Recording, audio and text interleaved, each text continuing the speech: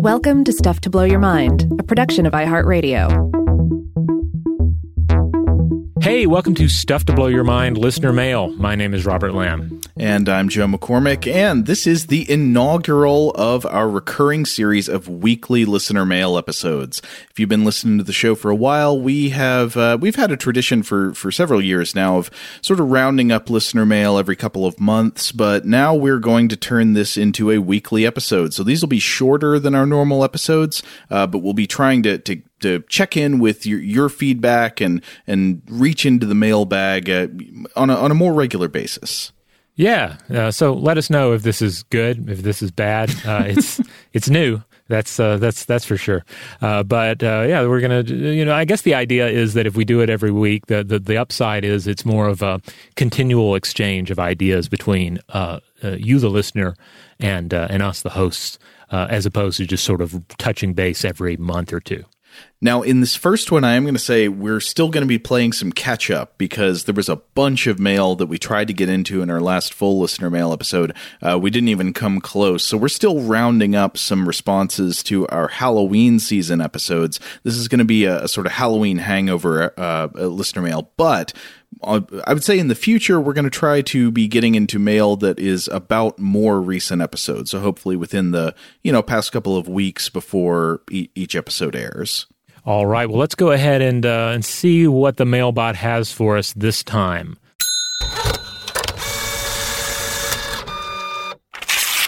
Let's see. Do you want to take this one, Joe, or shall I? Sure, I can read this one here from James. This is in response to our episode about the Leshy, the creature of Slavic mythology, who's kind of I think I called him a malevolent trickster ent. He is a spirit of the woods who's somewhat beast of the forest, somewhat tree himself, and is generally bad and will do bad things to you. So this is what James had to say. Hi, Robert and Joe. I loved the Leshy episode and had never heard of the Leshy prior to listening. I'm glad you made the connection to Swamp Thing. Since reading Alan Moore's saga of the Swamp Thing on a plane once, it has always stuck with me that Swamp Thing is a much deeper character than some of those he'd been paired with over the years. For example, I had a Hulk versus Swamp Thing comic as a kid. Rob, do you know that one?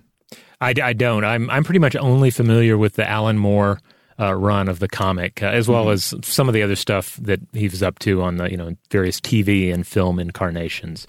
But I always thought that Swamp Thing was pretty deep. I mean, I'm not about to cast doubt on the depth of the Hulk because I know that the Hulk's been around a while, so I'm sure there have been some deeper treatments of that character. But yeah, Swamp Thing, especially as presented by Alan Moore, is a wonderfully rich character. Okay, James continues. The discussion about getting lost reminded me of something that happened when I was very young.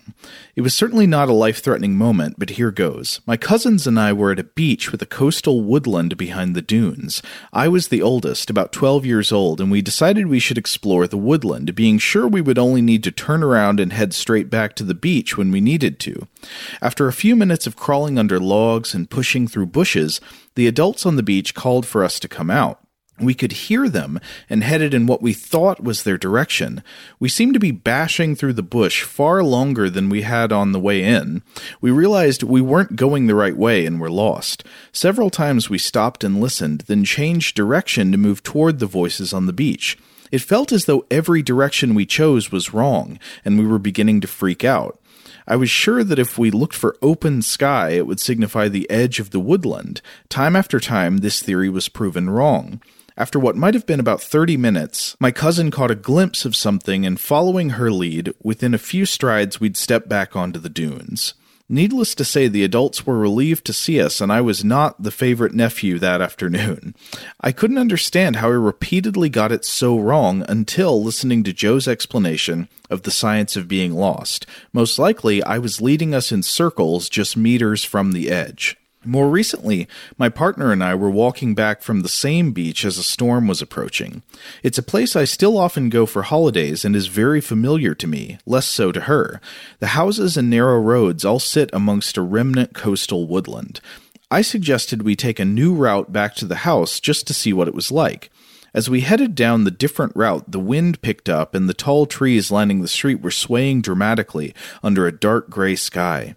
We were startled by a loud screeching sound and looked up to see several yellow-tailed black cockatoos just above us.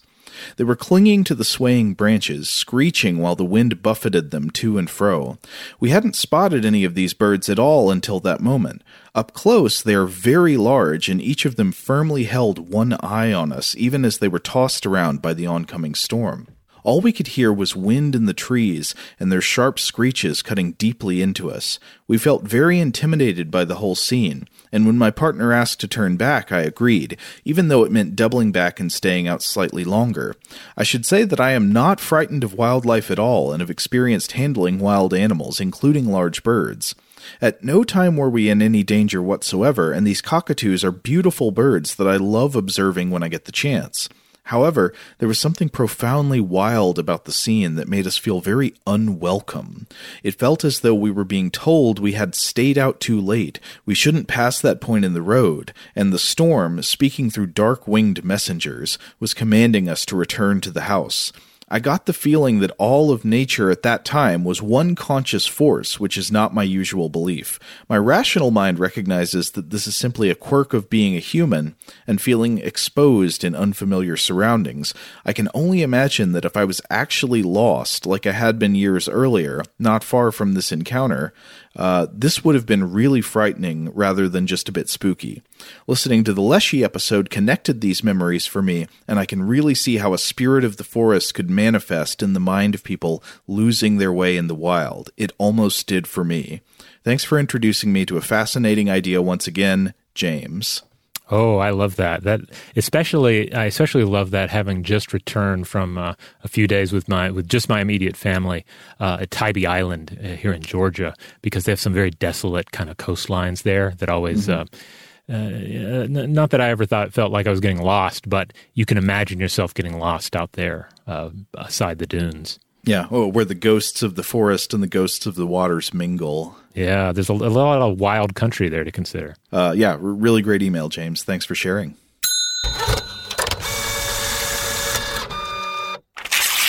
All right, here's another Leshy email. This one comes to us from Adam. Hi, guys. Happy Halloween from Massachusetts. And you can look at that either way. Either it's a late Happy Halloween or it's a really early one, based on when we're reading this. Anyway, continue. We take plenty of pride in scares, thrills, and traditions of this holiday, and I know you both enjoy it as much as anyone.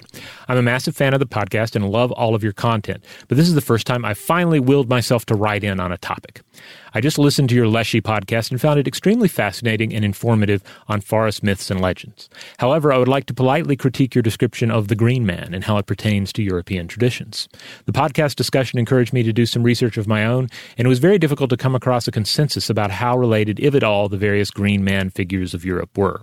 In particular, you commented that we find this Green Man carved into Christian churches dating back to at least the 6th century, hinting at a clear inspiration from or even direct reference to pre-Christian folklore.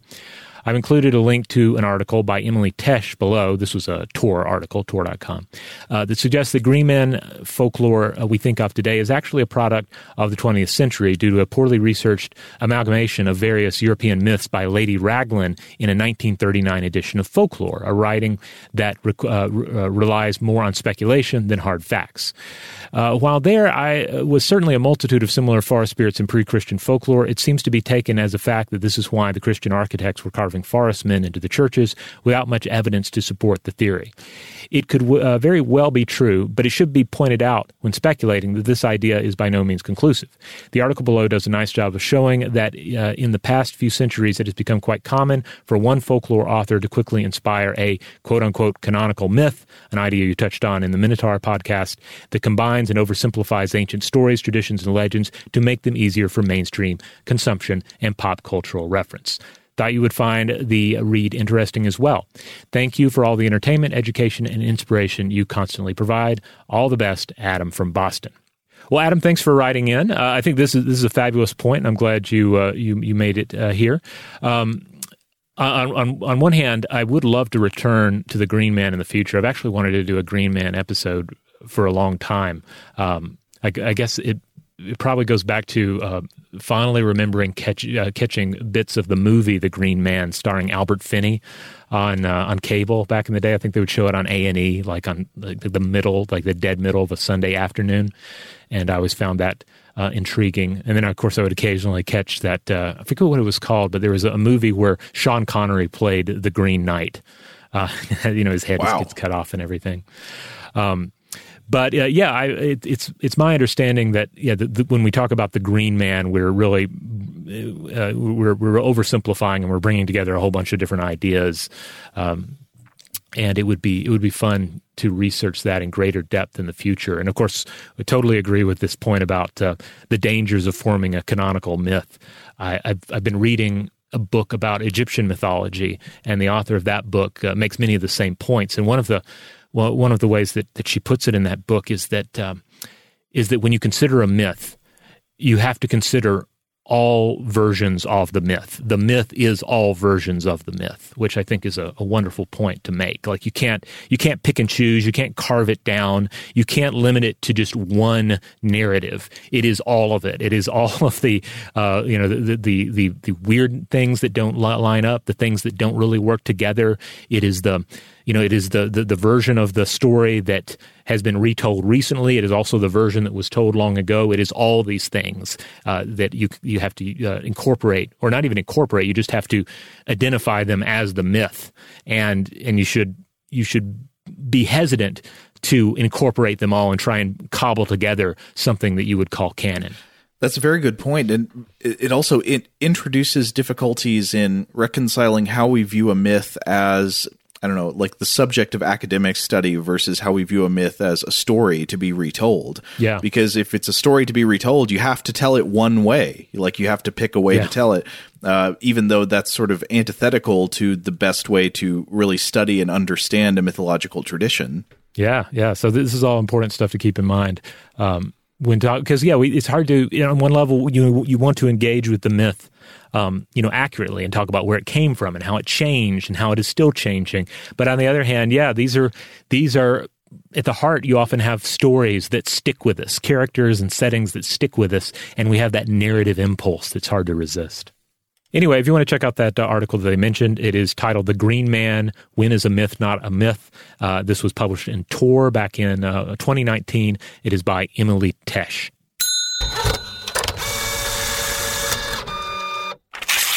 All right. We got a short message from Noel in response to our episode about melting. You remember the Melt movie episode. And Noel says, "Hi, first time getting in touch. Listening to your recent podcast on melting, I was reminded of when my daughter Millie was very little and she came running to us in horror that she had discovered that, quote, the windows are melting. We then had to explain that while trying to gather some composure while in fits of laughing, that everything was okay and what she'd found was condensation on the windows. Love the show, Noel." That is great. That's wonderful child logic. Speaking of the Melt episode, I think at one point in that we said, are there any songs about melting? And it was subsequently pointed out to us by numerous listeners that, of course, we're forgetting the modern English British New Wave song, "I Melt With You," which is a great track. I don't know why that didn't rattle in either of our heads, but yeah, there is a Melt song for you. And it is a positive Melt song. It's about melting with somebody, losing these destructive boundaries in our life and just becoming this pure ideal. It's a great song. For some reason, for a long time, I think I thought that one was by The Cure. I don't know why. That's "I'll Stop the World and Melt With You." I thought it was like on that same album with like Love Song and Pictures of You and stuff. It has a very similar sound. As being someone who's kind of, I love The Cure, but I'm very much a The Cure greatest hits kind of listener. So I kind of had it loosely grouped in there with them. Oh, I kind of like to go deep on the weird Cure songs, the Hanging Gardens and all that stuff. Oh, cool.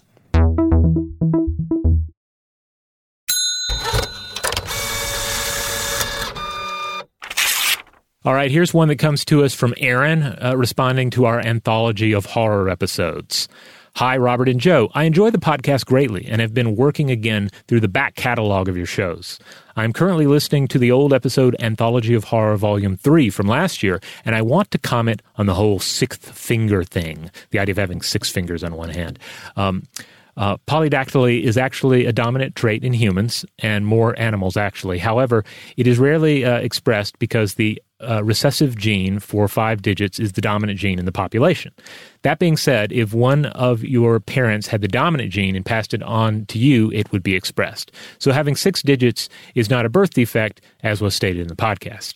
So considering that polydactyly is the dominant trait, it could, in theory, come into dominance in expression if we were to do some selective breeding that would produce more people who have this gene as dominant.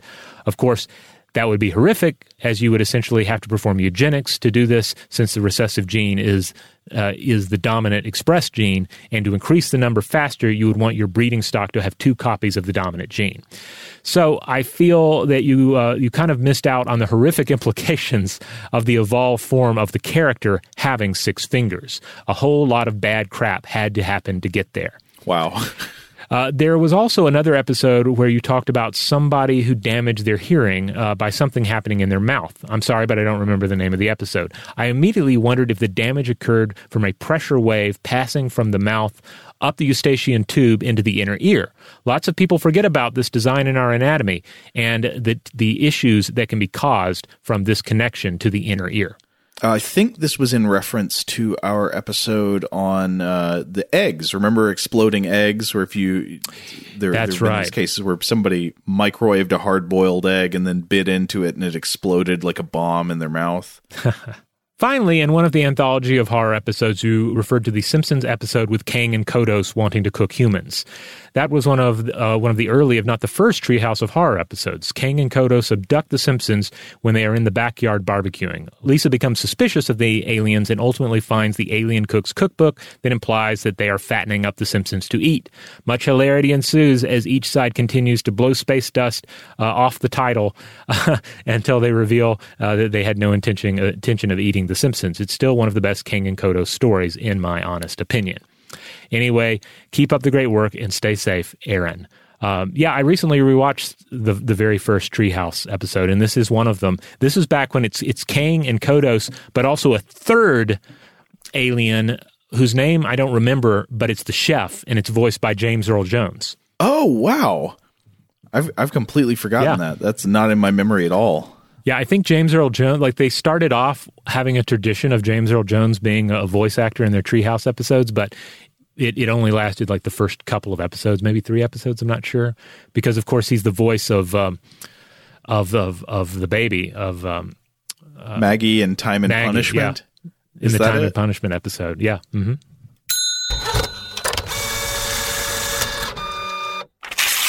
All right, this next message comes to us from Robin, who I believe is a paleontologist. Robin says, "Hi, Joe and Rob and Seth. Listening to your Saturday Vault episode, Anthology of Horror Volume 2, Joe expressed that he very much liked the Twilight Zone episode that was discussed, Shadow Play. Remember, that was the one about the guy who's being sent to the execution, and he tells everybody around him, you can't execute me because you're in my dream right now. If you kill me, you will all cease to exist."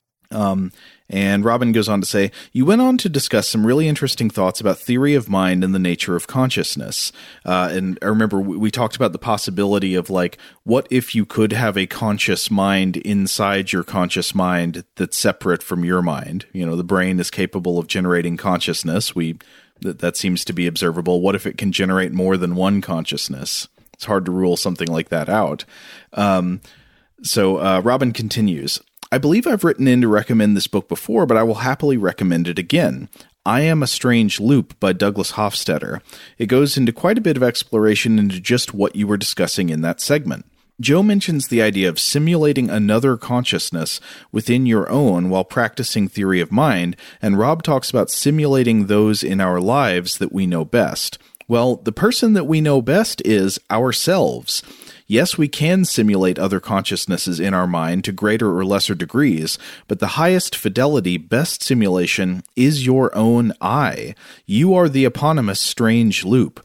We are nothing more than the pattern of our thoughts and actions, and when idiosyncratic characteristics like speech mannerisms, philosophical positions, taste in music, etc., are picked up by other surrounding consciousnesses and continue after the original person has died, it is very much the case that a small pixelated version of that consciousness continues to live on in the remaining person or people. Anyway, I very much think you folks would enjoy the book, and I would recommend picking up a copy over the holiday season to read. Not too dense, very readable, fairly quick. Cheers, Robin.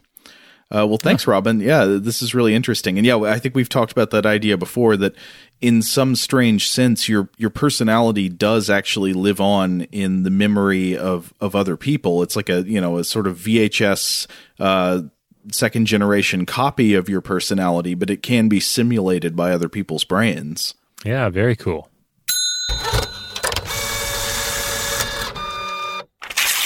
All right, here's another one. This is another anthology of horror listener mail from Matt. Good day, Robert and Joe. Very much enjoyed your 4th horror anthology episode and all October episodes, of course. I've written to you a couple of times about farming food production, and this time I just wanted to briefly expand on one of the things you mentioned regarding pathogen transmission from plants to humans. Specifically, you mentioned fungal infestations in crops, vomitoxin, and consequential health concerns associated with elevated levels. You were absolutely correct that we farmers scout and apply controls, fungicides, if we see fungal pressures in our fields. Not all the time, the infection has to be serious and widespread enough to warrant a control, but it can be a solution. How much disease pressure one has in their fields is usually determined by every farmer's favorite gambling buddy, the weather. Generally speaking, corn is the crop in question when discussing vomitoxin. Grain elevators and processors also monitor for vomitoxin levels by taking samples when corn shipments are delivered. This was actually a front-page issue in the farm community in 2018. When higher than usual toxin levels were detected across the province, there were many cases of elevators turning grain shipments away. There ended up being a lot of false positives due to flaws in how grain is tested on site, and it brought in some wider business strategy issues on behalf of buyers, but certainly prompted by higher than expected vomitoxin. One other thing, most of the corn in these kinds of discussions is seed corn as opposed to sweet corn destined for human consumption. Seed corn generally goes for industrial processing of various sorts, animal feeds, etc. This makes the risk of vomitoxin-related sickness an even fainter possibility. Research on resistant hybrid varieties is ongoing as well. People not aware of how these systems work can sometimes get very nervous about farming and food production, often unnecessarily so. Thus, I thought this might be of interest. Also, there's a lot of cool science associated with it. Thanks again, Matt. So as Matt says, we've heard from him before about stuff like this, and this is great because a lot of this agricultural, industrial stuff, it totally underlies our entire society. Like, everything that we do, all of the products that we consume, this is the basis for the modern world, and it's so invisible to us most of the time, unless you actually work in agriculture. So yeah, I love getting stuff like this.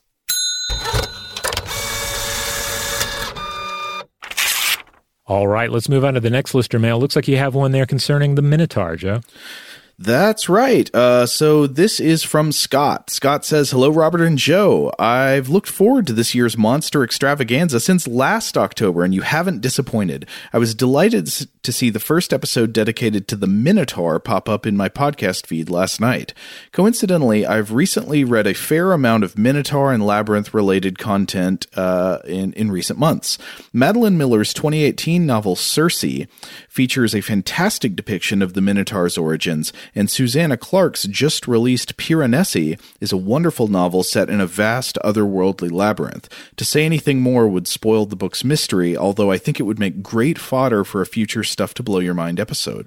I also learned the exact method used by Theseus to navigate the labyrinth is used by scuba divers exploring shipwrecks today. They carefully unspool a wreck reel they tie off every 5 feet as they pass along a wreck. When it's time to turn the dive, the divers simply follow their line back, spooling it up as they go. It's not a very easy feat. When I attempted to do it myself on a training dive this past weekend, I didn't get far before my tightly wound wreck reel bloomed into a rat's nest. Whoa. All this leads me to the crux of this email. What are Stuff to Blow Your Mind's favorite Halloween novels? I'm referring to any kind of horror, supernatural, or weird fiction that's fitting for October reading. Thank you for all the great episodes you deliver week in and week out. Happy Halloween, Scott. Ooh, I feel like we're late getting to this one, and this is the kind of question I am so bad at, because I have lots of things I love, and I'm really bad at like listing my favorites. So I'm sorry, I'm probably going to stall out horribly here. Oh, I mean, favorite Halloween novels? I don't know.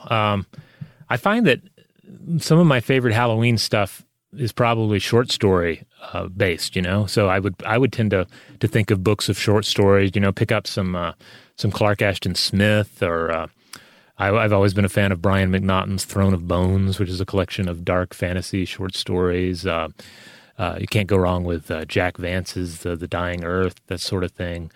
Stephen King's Skeleton Crew, and what's the other big short story collection he did? Night Shift? Or no, wait. Night Shift, yes. Those are great collections. Yeah, Night Shift, yep. Because there's a story in that concerns like rats and exterminators, and they made a fun movie out of it, as I recall, that had Brad Dourif in it.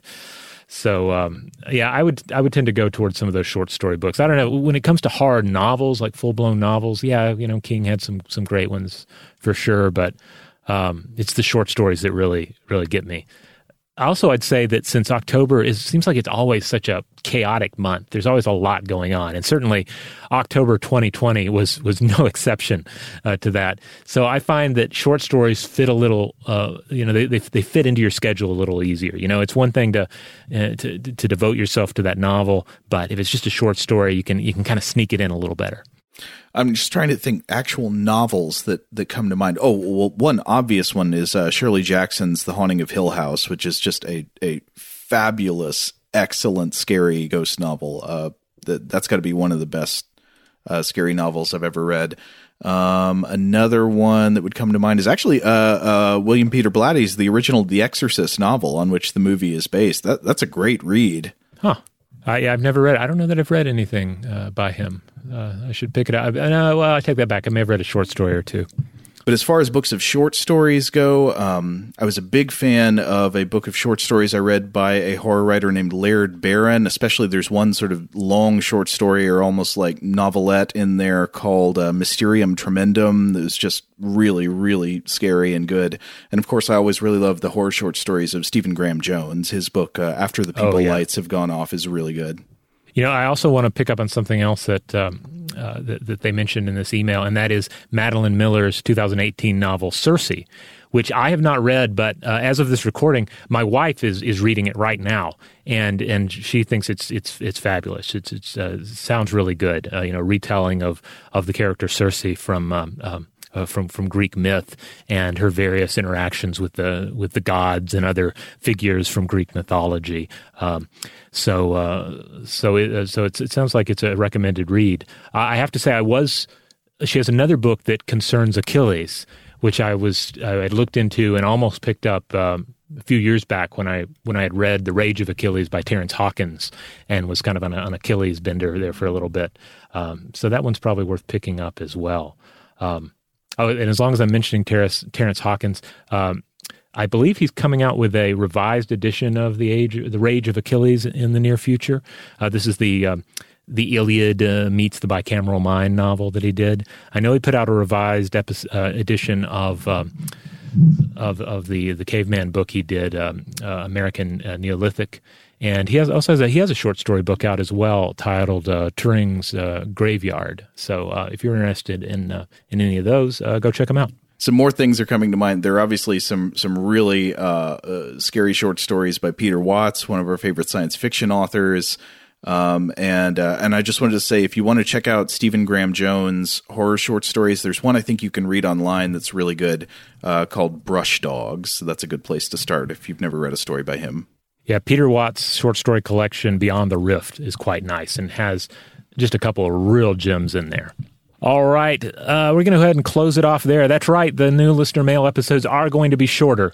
That way we'll be able to cover listener mail more often and perhaps, not add as much to your listening load for the week. So let's see. Certainly, we want to hear from everybody. If you have some additional comments based on these listener mails, let us know. And of course, we want to hear more and more from everyone regarding current episodes, so we can sort of keep this conversation going. In the meantime, if you want to check out other episodes of Stuff to Blow Your Mind, you can find us wherever you get your podcasts.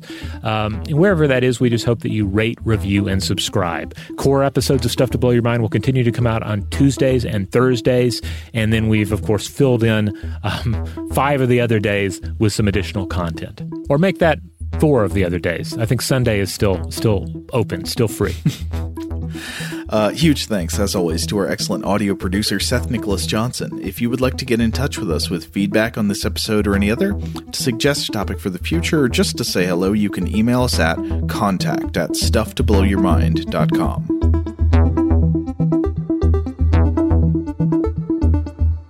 Stuff to Blow Your Mind is a production of iHeartRadio. For more podcasts from iHeartRadio, visit the iHeartRadio app, Apple Podcasts, or wherever you listen to your favorite shows.